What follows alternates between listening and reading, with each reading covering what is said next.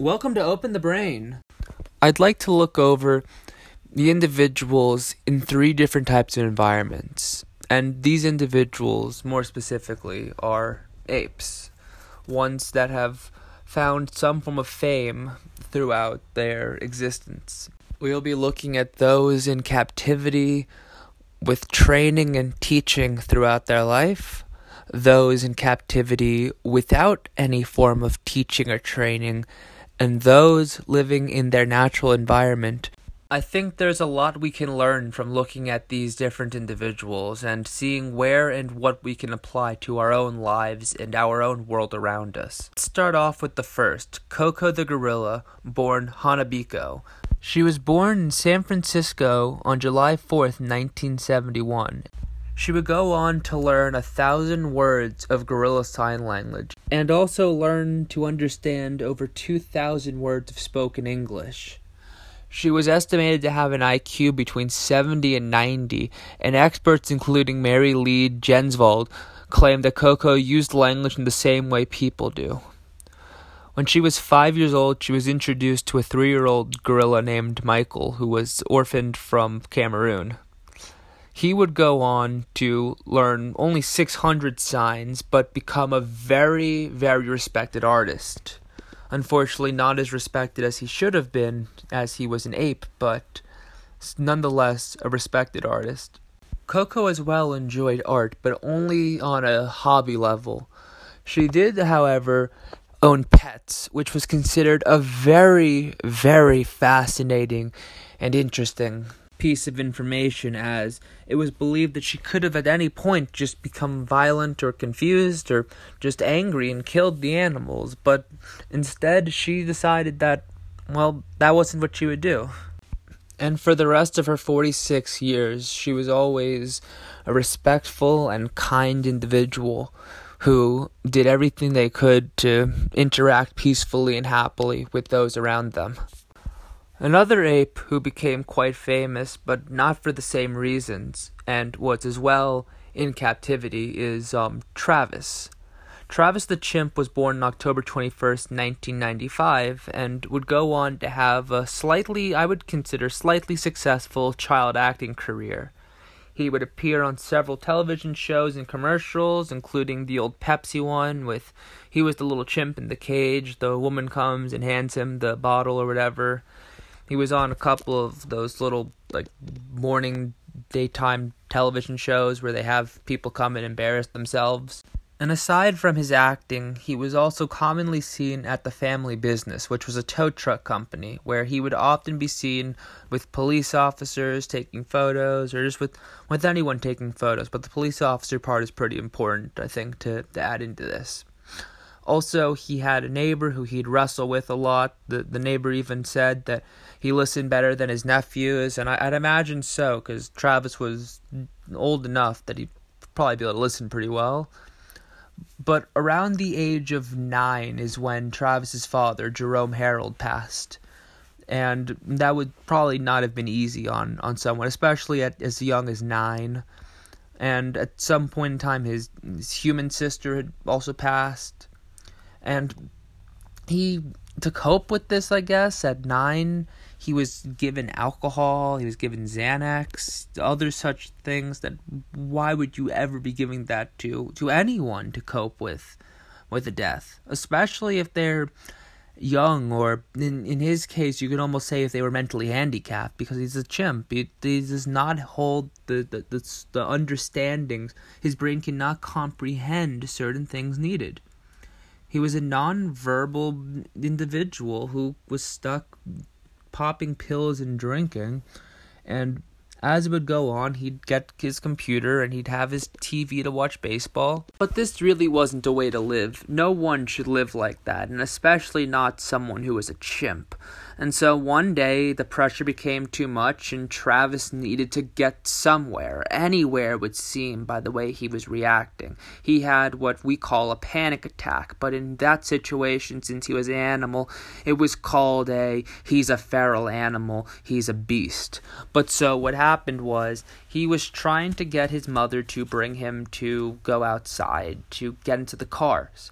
He could drive. He had before drove. He had proven that he could move a vehicle on his own and get it places. But he, with the keys, would not do that. He would just touch the cars. I want to get in this. Drive me somewhere. Because he needed to get somewhere, and he wasn't in a clear mindset, he probably felt. But what happened was they were trying to get him back inside. She called her friend to come and bring him in. It's often reported that the friend must have had a haircut or was holding a toy that he particularly liked. But the thing is that the friend was representing oppression. She was representing, I'm going to move you inside, you are not going to leave. And yes, there might have been some kind of an aspect as well of don't touch my toy. But how many people haven't been mad before and seen their friend still holding their charger they lent them and saying, give me that fucking charger, that's mine, or something like that. Or really mad and you throw the food someone gave you. You're not mad at food. You're not mad that they're holding food, but you are upset, and in that moment you are reacting to something.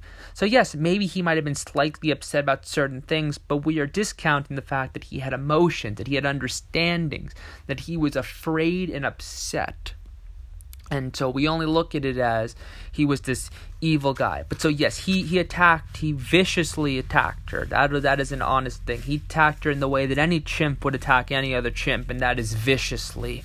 And he attacked a human, so of course it was twice as vicious, because it's like if a dog attacks a cat. You're expecting those claws. When it's teeth coming at you, you're surprised. And so with a chimp, when you're expecting something to hit you in the stomach and it grabs at your eye, you are surprised, you are scared, and it is something no one should ever have to go through. But what happened in that moment was not a random act that would not have been seen.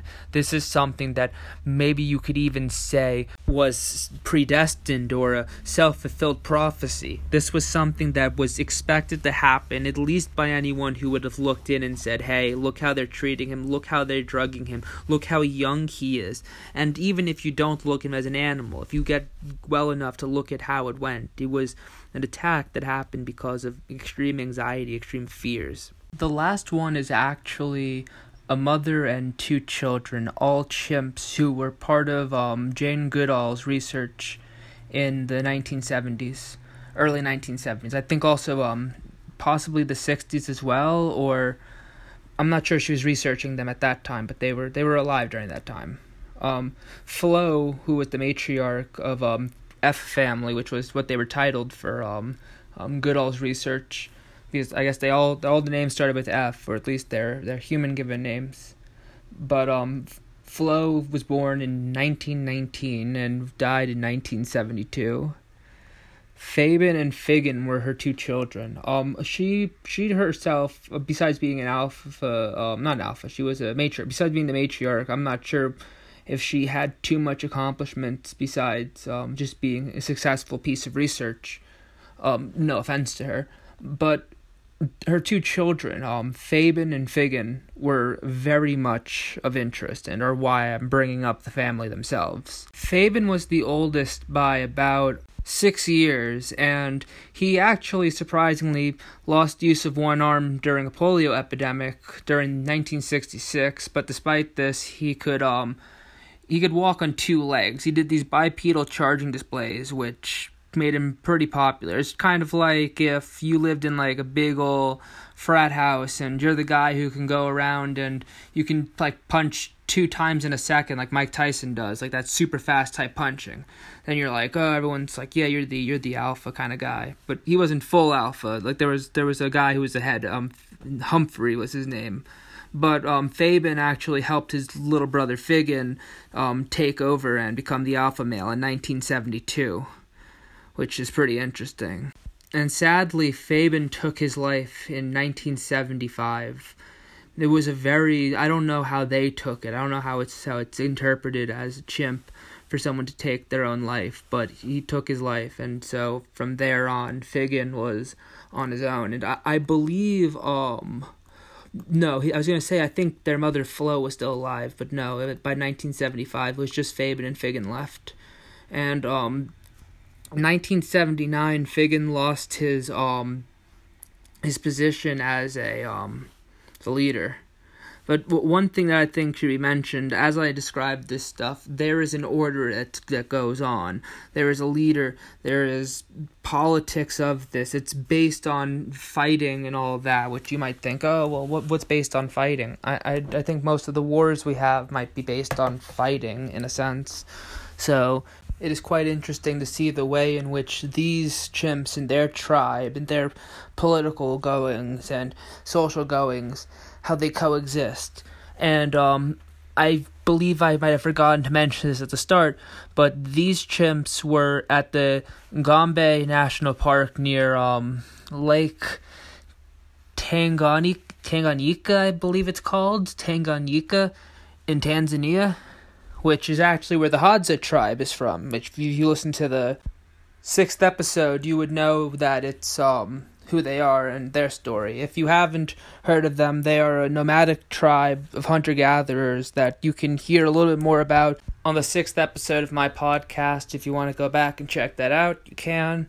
And so that's the end of this podcast for today. We went over the 3 different ways of life that some of these apes have had to live in our society, or I guess outside of our society as well, in both scientific labs and research areas, in a household, and outside of that, inside of a national park, which is pretty interesting because imagine being able to be out there all day in nature. That's like with the Hadza tribe. I think they're probably in a national park as well, since I would imagine they're in a protected land area. So imagine that you're in somewhere that people can't just come and tear things down. It's like a piece of history, which is so sad to think that this earth is now no longer what it was. It's almost like we're covering all the freshness. It's like there's seeds and we're putting like the tar over the dirt. But I guess that's for another time. So thank you for listening. This is Open the Brain. Thank you for listening. You can find us on Spotify, Anchor, SoundCloud, YouTube, as well as Instagram. We'll be making 2 new episodes a week, so stay tuned.